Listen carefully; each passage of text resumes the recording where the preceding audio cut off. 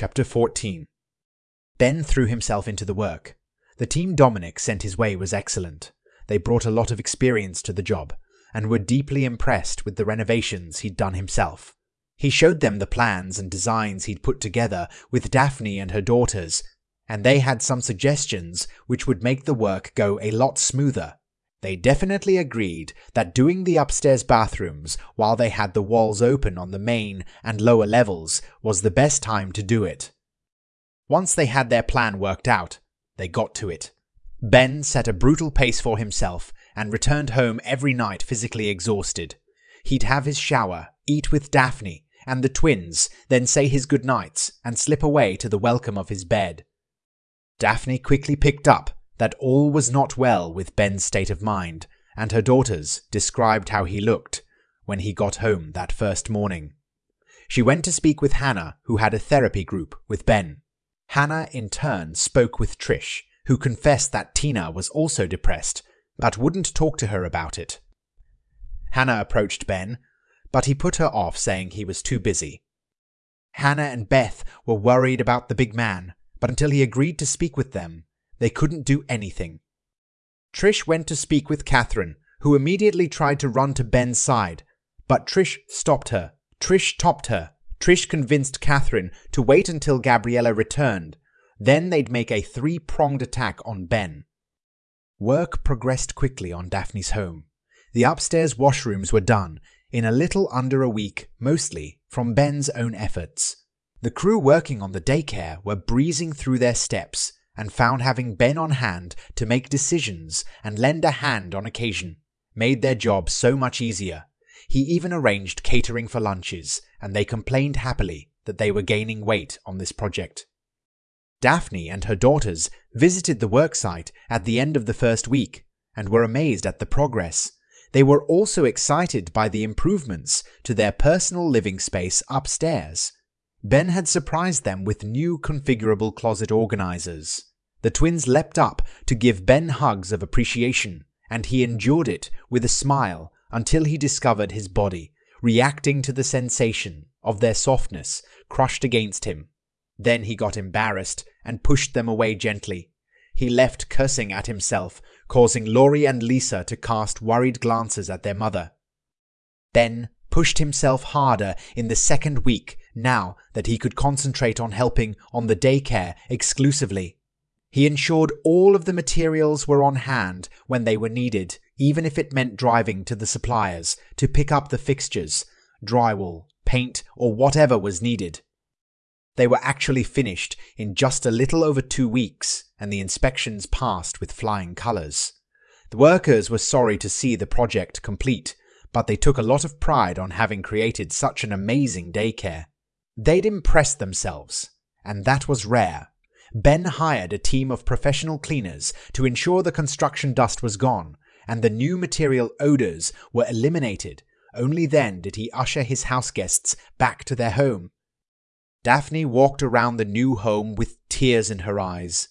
Her daughters were running from room to room, exclaiming in wonder each time they found another thoughtful improvement or surprising efficiency. Laurie swore. The craft supply room was larger on the inside than the outside. Lisa was giggling with glee at the activity room and how child-friendly everything was. The playful glass tiles in the washrooms were a hit. Ben looked exhausted, smiling but exhausted. Daphne moved to give him a hug, but he quickly said his goodbyes and went home. The twins watched him go with tears in their eyes. They were so worried. Daphne immediately called a meeting with Hannah, Beth, Catherine, Gabriella, who had just got home earlier that day, Rochelle, Trish and Tina. She asked them all to come to her place to talk about Ben. It took about 20 minutes to get all the parties together in their playroom, which was the best space to get the adults all together. The neighbours were amazed and impressed by the daycare. Daphne stood up and got everyone's attention. "Thank you for coming on such short notice. I've called you together to discuss our friend Ben Shepherd. Something is definitely wrong with Ben. On the first day of the daycare project, he came home early in the morning with tears in his eyes. Laurie and Lisa saw him arrive, and he wouldn't talk to them. He drove himself so hard to complete the daycare. He gets all uptight if you try to hug him. I understand that first day he was returning from a date with you, Tina. Won't you please tell us what happened?" Tina looked around with tears in her eyes. She felt trapped by their stares, and she became a little angry. Ben wasn't the only one hurting. Trish knew that look. "Tina, I know you came home in tears that morning too. It will help you to talk. It really will. No one here is going to judge you. We're just concerned. I know you have or had a special relationship with Ben. Something happened that night. Did he hurt you?" Tina looked at Trish in shock. "Please, Tina, let your friends help you," Catherine said gently. Tina looked at the concerned faces. "You will not understand my relationship with Ben. You will judge us as Trish did. Even now, she does not understand." Gabriella leaned forward. "We want to understand. You're hurting. Ben's hurting. We want more than anything to make things better. We were there when Ben saved you and Christopher. I have some idea of what you feel for him. You can clear that up for us, make us understand." Tina looked at Gabriella and knew that of anyone here, she was the one most likely to understand. After all, Ben had saved Miriam too. She nodded, then looked at the others, daring them to be critical.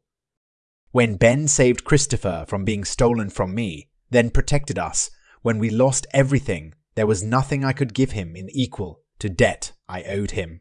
The only thing of value I have is myself. I pledged myself to Ben the night of the Catherine's lunch party. I told him that I was his servant for as long as I lived. There was nothing I would refuse him. But Ben said no. I realized I was not worthy to be his. Why would he take me when he had the love of others who had so much more to offer?" Tina looked at Gabriella and Catherine, who looked at Gabriella and Catherine, who looked shocked and embarrassed. "I was lost. Then Ben accepted my offer and told me his terms. He would provide for me as long as I followed the life plan he set out for me. I was not to question his commands. I was happy, as this is what I wanted most in life." She looked in the eyes of the women with her and saw some confusion, but no criticism. This gave her the strength to say the next part. "I am a submissive. It is who I am. I am comfortable and happy with how I am, as long as my dominant partner is compassionate and not cruel. James was very cruel and mean. He hurt me often and had no respect for me." The women gasped. "Ben is strong, very masculine and strong-willed, but his heart is filled with compassion and good. There is absolutely no cruelty in the man. He believes in me, the first person in my life who ever has. I have never met anyone like him," Tina said wistfully. "Tina, Ben is such a sweet man. It seems odd that he would take on the role of a dominant master for you," Gabriella said, careful of Tina's feeling. The young woman smiled at Gabriella. "I know. Even though it is not his nature, he knows I need him to be my dom, so, for me, he is. He is a very excellent dom. He can be very strict, there is no question that his commands are to be followed. Yet, I know he would never do anything to harm me." Tina started to cry. Trish handed her a tissue and rubbed her shoulders as the other women shared sympathetic looks and waited for Tina to regain her composure and continue her story. A few discreetly rubbed their thighs together and fidgeted on their chairs. "Trish knows that Ben's first commands to me were that he would set a life plan for me. A plan that would send me to university to take the course I wanted before I was married off to James. A plan that includes daycare for Christopher and room and board at Trish's house. I asked to stay with him. But it is his belief that he is not what I need in my life. He wants me to go to university and meet someone my own age. Meeting someone is difficult enough when you are not a submissive, but to find someone who is my age and treats me as well as Ben does." She shook her head in dismay. "When I stayed with him, during the renovation of Trish's house, he was very strict and wouldn't allow me to have intimate time with him until the last night.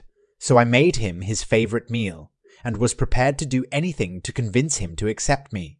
That was also the night I was going to make love to him properly and completely. Oh my God, that was the night we moved in. Daphne gasped. Yes. Ben would not have allowed our intimate time with others in the house.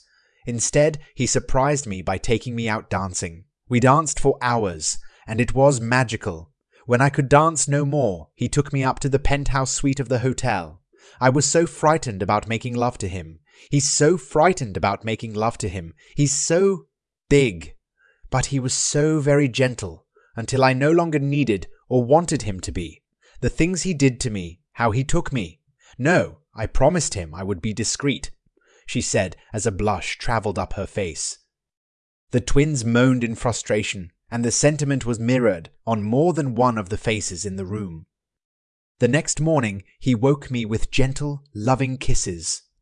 I realized while I showered that the previous night had been perfect.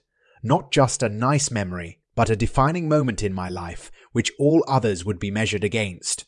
None could compare. I was ruined for everyone else. He is my perfect mate, and he will never let us be together because he doesn't want me. She began to cry again, but this time her silent sobs shook her small body. Hannah got up and knelt at Tina's feet. Tina, listen to me. You've read Ben's responses wrong. I believe he very much wants you, but he doesn't believe he deserves you, considering how he's behaved these past 2 weeks. He's punishing himself.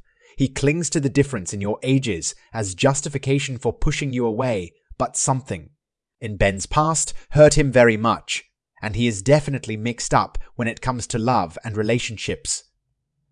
Tina looked at Hannah in surprise and hope. Hannah looked at the others in the room. Has he spoken to any of you about his childhood? Rochelle's eyes lit up. The funeral home. He told us his parents died when he was very young. Catherine picked up the story next. He was 5 when his parents were killed by a drunk driver. He grew up in a foster home. Multiple foster homes, Rochelle corrected. Damn, that's likely the beginning. Do you know why he was moved around between the homes? That's not usually a good sign, Hannah asked. Rochelle and Catherine shook their heads. His wife left him because she was sterile, but Ben blames himself, Gabriella offered. Hannah nodded as she'd spoken to Ben about this, but in the group therapy sessions, so she didn't feel she could speak about it. Catherine looked at her friend, recalling the day Ben opened up to them. He said he can't have children because of the damage done when he was shot. He said he has no family other than us. He said he has no family other than us. He said he had no purpose. Tears filled her eyes, and Gabriella's too. They both began to cry. The other women looked at the two in shock. Hannah's mouth hung open as dots began to connect for her. It was pretty obvious that Gabriella and Catherine were both in love with Ben, as was Tina. Ben had trouble with relationships and mentally couldn't bear seeing a woman in pain, hence his coming to their rescue constantly. Faced with multiple partners, in his mind, he'd be unable to help one without hurting the others. Catch-22. She was amazed that he'd coped this long. Gabriella and Catherine, are you in love with Ben? Hannah asked bluntly.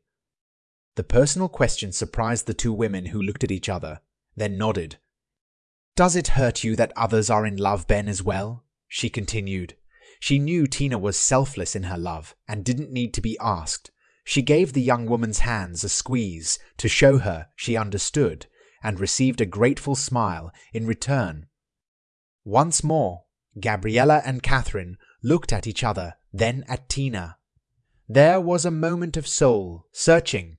Then they smiled and shook their heads. Hannah smiled grimly. Ben is in no condition to enter into a relationship at this time.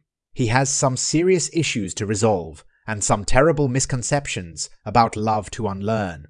His early childhood tragedy and his years in the foster care program probably had a lot, if not everything, to do with his difficulty in accepting love. We are going to have to be careful with Ben in the next while. This means we treat him with love, but respect his personal space. No more unsolicited sexual contact. She looked directly at Trish, who nodded. I'll speak with him in the morning. I'm going to insist he begins psychological counseling. If he refuses that, I'm going to insist that we re-establish our own group therapy sessions. but increase the frequency to multiple times a week. He cannot continue down this self-destructive path. We won't let him." The women all smiled at Hannah, pleased something was going to done for Ben.